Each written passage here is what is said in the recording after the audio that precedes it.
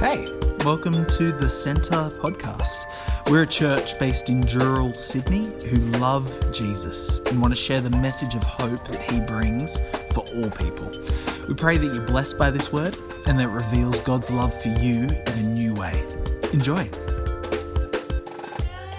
You know, last week in Murray's message, we heard that Jesus had challenged Simon Peter, asking him 3 times, "Do you love me?" And Peter replied each time, "Yes, Lord." And then Jesus said to him, "Feed my lambs, take care of my sheep, feed my sheep." And what Jesus was driving Murray to know was that this was what he was calling him to do, to build the church. How powerful is that? And of course, Jesus finished with Peter saying, "Follow me." And Murray, of course, then encouraged us, as good pastors should, to each find out what our calling is. So today I wanted to share something that's part of every believer's calling with you. And it's contained in that Great Commission that we saw so visually presented in the kids' talk. I can't compete with that, I don't think. When we see these words, "Go into all the world and preach the good news to all creation, and whoever believes and is baptized will be saved, but whoever does not believe will be condemned, and with these signs will accompany those who believe. In my name they'll drive out demons, they will speak in new tongues, they will pick up snakes with their hands, and when they drink deadly poison it will not hurt them at all. They will place their hands on sick people and they'll get well." That sounds like a normal everyday experience for us, doesn't it? You know, you go to the church office. I interrupted Murray the other day and I'm not sure that he was doing these things, but anyway. They are the extraordinary things that tell us about God's power. God is the God of the impossible, and sometimes we forget that when we're sharing our faith. We forget that that's who God is. That's the God we follow, an amazing God.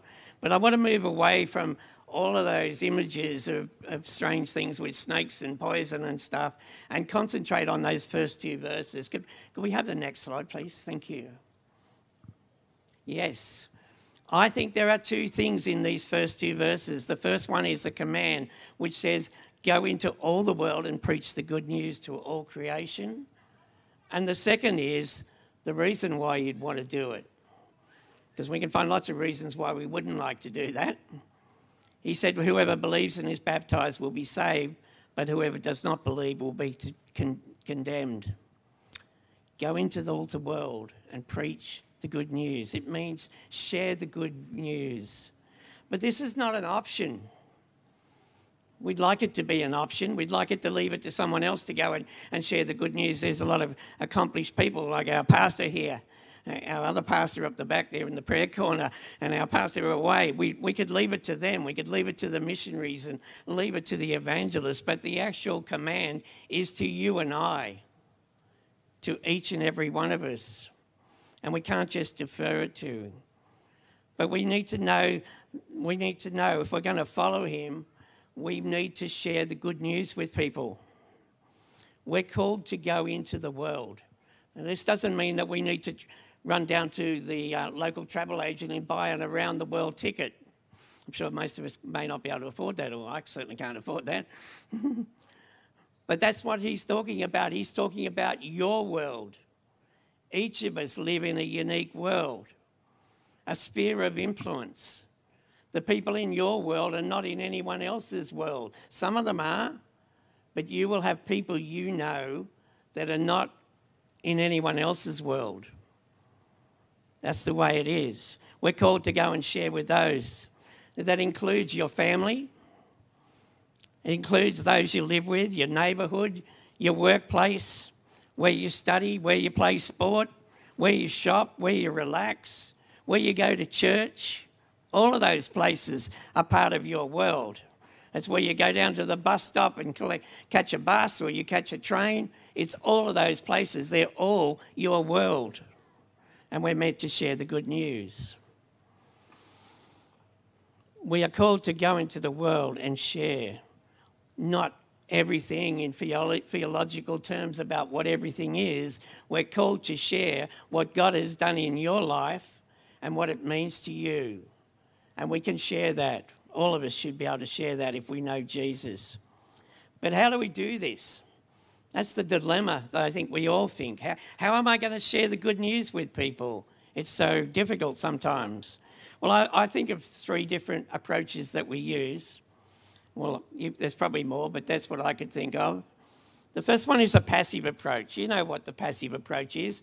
We just keep living our lives normally, the way everybody else does, and we hope somehow that people will identify that we're a Christian, that we love Jesus. And the passive approach is quite good because quite often people notice that. They notice us, the way we accept people, the way we love people, how generous we are with people, the way we're always trying to do things. All of those things help people to see Jesus in us. It's a passive approach, but it's only one approach that we can use. The other approach that we often do is a service type approach where we do things for people. We identify their needs and we help out. It can be as simple as providing a meal, as we've just heard, provide meals. That's one way that we share about Jesus. It might be giving people a lift to something, taking them shopping, taking them to a doctor's appointment. It might be mowing their lawns, minding their children. There are lots of different ways. You know, I have to say that I have never been in a church that has, such as this, that has so many ways of helping people. You know, we do hands and feet on a Monday morning. We do the men's shed. Not that I've been to the men's shed, I haven't, but lots of things going on there. We have all these activities going on. We do meals for people. We do lots of things. We have men's and ladies groups, and we even invite a whole lot of strangers in while we're having church and tell them to play in an inflatable world. How amazing is that? Continue to pray for all those ministries. That's an amazing thing. It's very important that we provide something, not just be passive. But the third way is the way we all find difficult. Go into the world and preach the good news. Share the good news with people. I don't know how easy you find it to share your faith. Do you find it easy? You know, you just love telling people about Jesus. Well, it's lovely in here. But out there, even in an inflatable world, that may not be so easy. That's the reality of it. There are so many challenges that make us feel uncomfortable about sharing our faith. I think the first one is, how will the person react? What are they going to do if I start talking to them about Jesus? I'm sure you have people, I've got a lot of people in my life like this, who've told me, I'm not interested in all that religious stuff. And I often say to them, well, I'm not terribly interested in religious stuff either. But I am interested in talking about Jesus. Because Jesus I love. Jesus my Lord. But religion is something else. It's a kind of weird extension on faith to me sometimes. They're challenges that make us feel uncomfortable. And so we wonder how they will react. And another one that I think that Satan whispers in each of our ears and says, it's not the best time to do this. Just leave it. Leave it to a better time. And we walk away and we go, oh yeah, there'll be a better time to tell them. I mean, they're just not ready for it. And of course, the opportunity is lost. And the third biggest challenge that I have, and you may have as well, is what should I say? What am I actually going to say? How am I going to tell a person about Jesus? You know, I've been going to church for a long time. I know a lot of stuff. I've read a lot of stuff. I've heard even more stuff. But what will I tell him? Tell this person about Jesus, he or she. It's hard. I don't know whether you've ever found yourself in a conversation where you're thinking, after you've finished the conversation, I should have said this. Do you ever find yourself in that situation? I also sometimes, being the kind of person I am, I also find myself saying, I shouldn't have said this. That's what comes with a person who probably can talk the leg off the table sometimes. You know, it's a gift and it's a hindrance as well. It's both of those things I have to say to you. And then sometimes, just not so often, someone asks you to share about faith and you're not expecting it. Had that situation where someone actually asks you to tell you about Jesus? I wanted to share a story where this happened in my life. A long time ago, I was the general manager for 2 upmarket retail garden and nursery businesses. So we had a shop in Bondi Junction, another one in Double Bay. Please don't ask me any questions about horticulture, because I can plant a perfectly good plant and kill it at least within a few days or a week maximum. So don't ask me any questions. If you've got questions about that, I'm not your person to talk to. But my role was to run the staff, to manage everything to do with staff, the rostering, the hiring, the firing, the training, helping the people learn to be able to sell better. That was my role. And I had 3 managers, because we were open in both stores 7 days a week. 2 of the men were gay. 2 of my gay managers were gay. 1 was straight. And one of the guys was a man called John. And John was about late 30s, probably in age. And John lived with his ex-partner. And his ex-partner had a new partner. And I remember in our conversations as we talked about that, because we'd have lots of conversations about Christians and their attitudes toward gay people. And, John would say to me typically, you Christians are really negative about gay people. You never have anything nice to say about it. And I had to say, yes, you're right, John. And I'd say, but you gay people never have anything nice to say about Christians. That's the comeback to it, isn't it? And he would say, yes, you're right. And I asked John one day, why do you live with your ex who now has another ex? And I actually asked him twice. On the second time, John said to me, because I'm still in love with him. I can't think of anything more painful to live with someone who loves somebody else that you're still in love with. But anyway, John would have these snippets of conversations, usually very brief, about faith and about what I believed and what he believed. And one day John came up into my office upstairs, which was above the nursery in Bondi Junction, and he stood at the doorway and just stood there. And I waited and I waited. Eventually I said, John, can I help you? And then there was this long pause.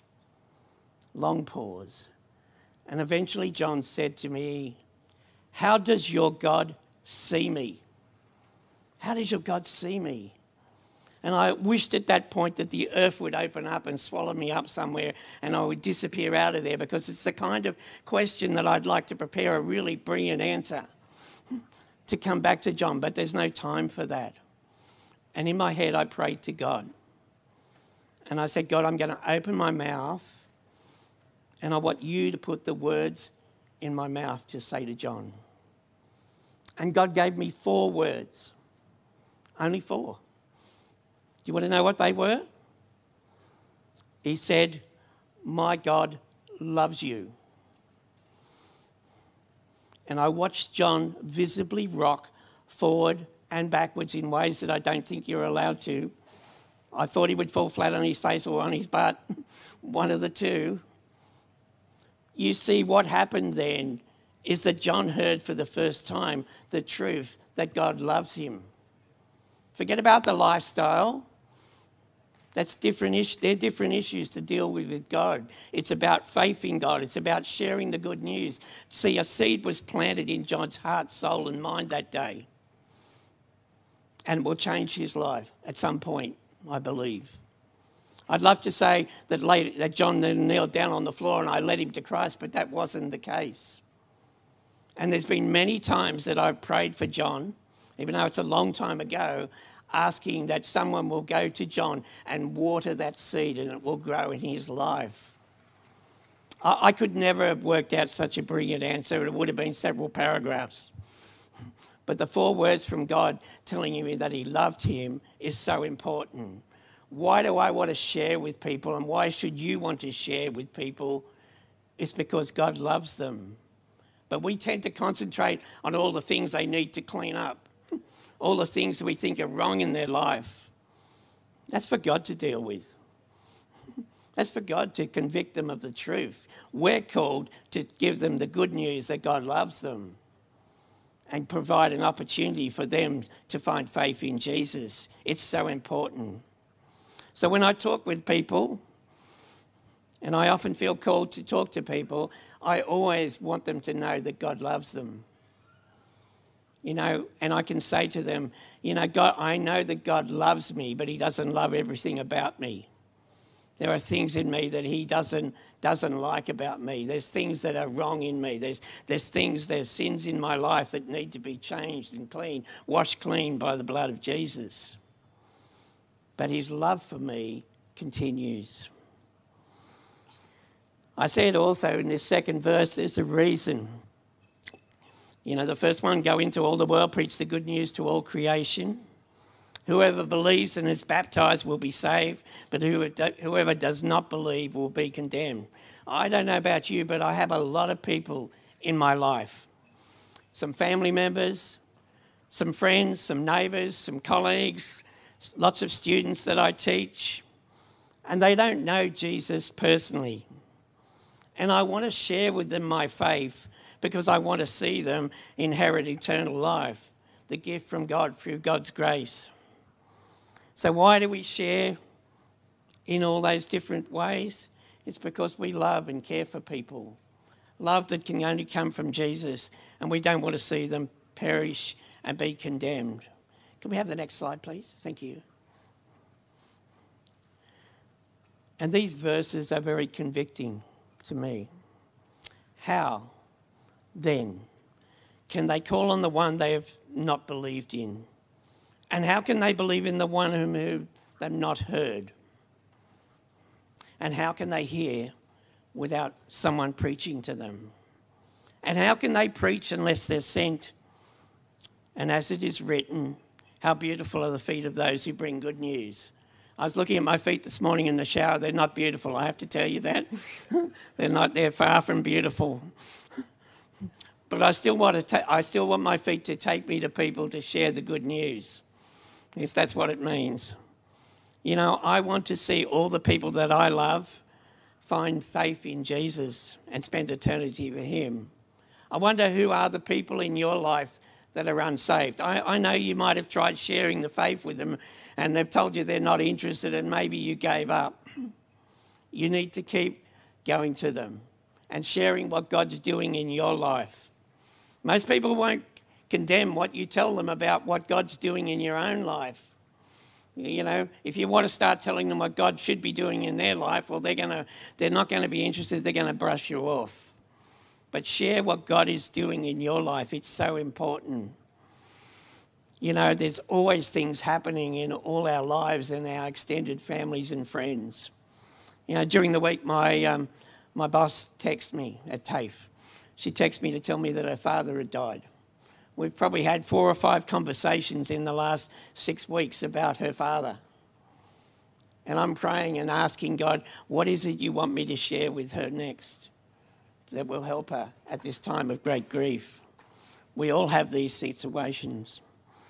For a long time, I wanted to share with everybody that I ran across, particularly in my early years as a Christian, and then for some reason it dulls down, doesn't it? So I was always looking for an avenue from day one, an avenue to share the faith. So I'm not proud of what I used. The purpose was good, but the methodology was terrible. So I would use the weather. So I'd say, how are you going today? Oh, it's very rainy.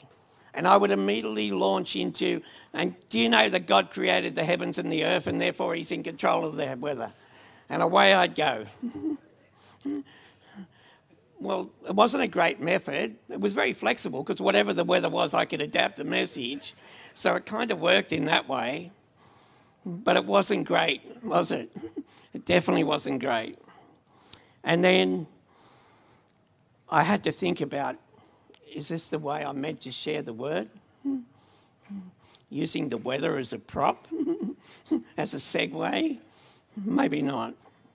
And then a lovely Christian friend of mine sat with me and he said to me, this is what he uses. He said, each time, he said, not every day, no one's going to say every day, I sit down in prayer and I tell God I'm available. I'm available to share the good news. So if you want me to share the good news, it's over to you, God. I'm going to do that. He said what it enabled me to do was to relax and not be looking for some person to pounce on like I was with the weather. I could relax and allow the Holy Spirit to show me who it is I'm meant to share with. So he told me about this, and I was with him one time when he demonstrated this. We're standing in Martin Place with a lady, and he'd prayed this prayer, and he told me he'd prayed this prayer, and this strange lady that we'd never met before, he started sharing his faith with in a powerful way. So I've adopted it as well, and you could do the same. You pray and make yourself available, and then you allow God to be in control of creating the opportunity. Not looking to pounce on someone, but enabling God to create the opportunity. Does it happen every time I pray? No, it doesn't. I've prayed numerous times before many of the lessons I teach at TAFE. And the most surprising people come out of the woodwork and ask me questions about Jesus. I don't understand how, except that God's in control and all the power is his. It's powerful. Can I encourage you to build up a desire to share God's word with people? I think probably the worship team want to come up as I come to this last point. If you want to come up, Thomas, in the crowd, thank you. You know, we had in the video Mark's version of this great commission, which is so powerful. We could have the next slide, please. Thank you. I love this. All authority in heaven and earth has been given to me. Therefore, go and make disciples of all nations, baptizing them in the name of the Father and of the Son and of the Holy Spirit, and teaching them to obey everything I have commanded you. And surely I'm with you always, to the very end of the age. That's the encouragement, that as we go out to share, Jesus goes with us. He's with us. But our calling is very similar to what Simon Peter experienced. You know, what Jesus is asking us to share in our own way, which is quite unique, is also common. We must first answer the question that Jesus asked us. Do you love me? And if our answer is yes, Lord, and that's powerful in a sense, it's easy to say yes to lots of things. Not so easy always to say no, but we can say yes and then ignore it. But saying yes, Lord, is acknowledging who Jesus is to us. He's the Lord of our life. And if we say yes, Lord, Jesus says, follow me. Thank you. Thanks so much for joining us. Don't forget to rate and subscribe to help others discover this channel.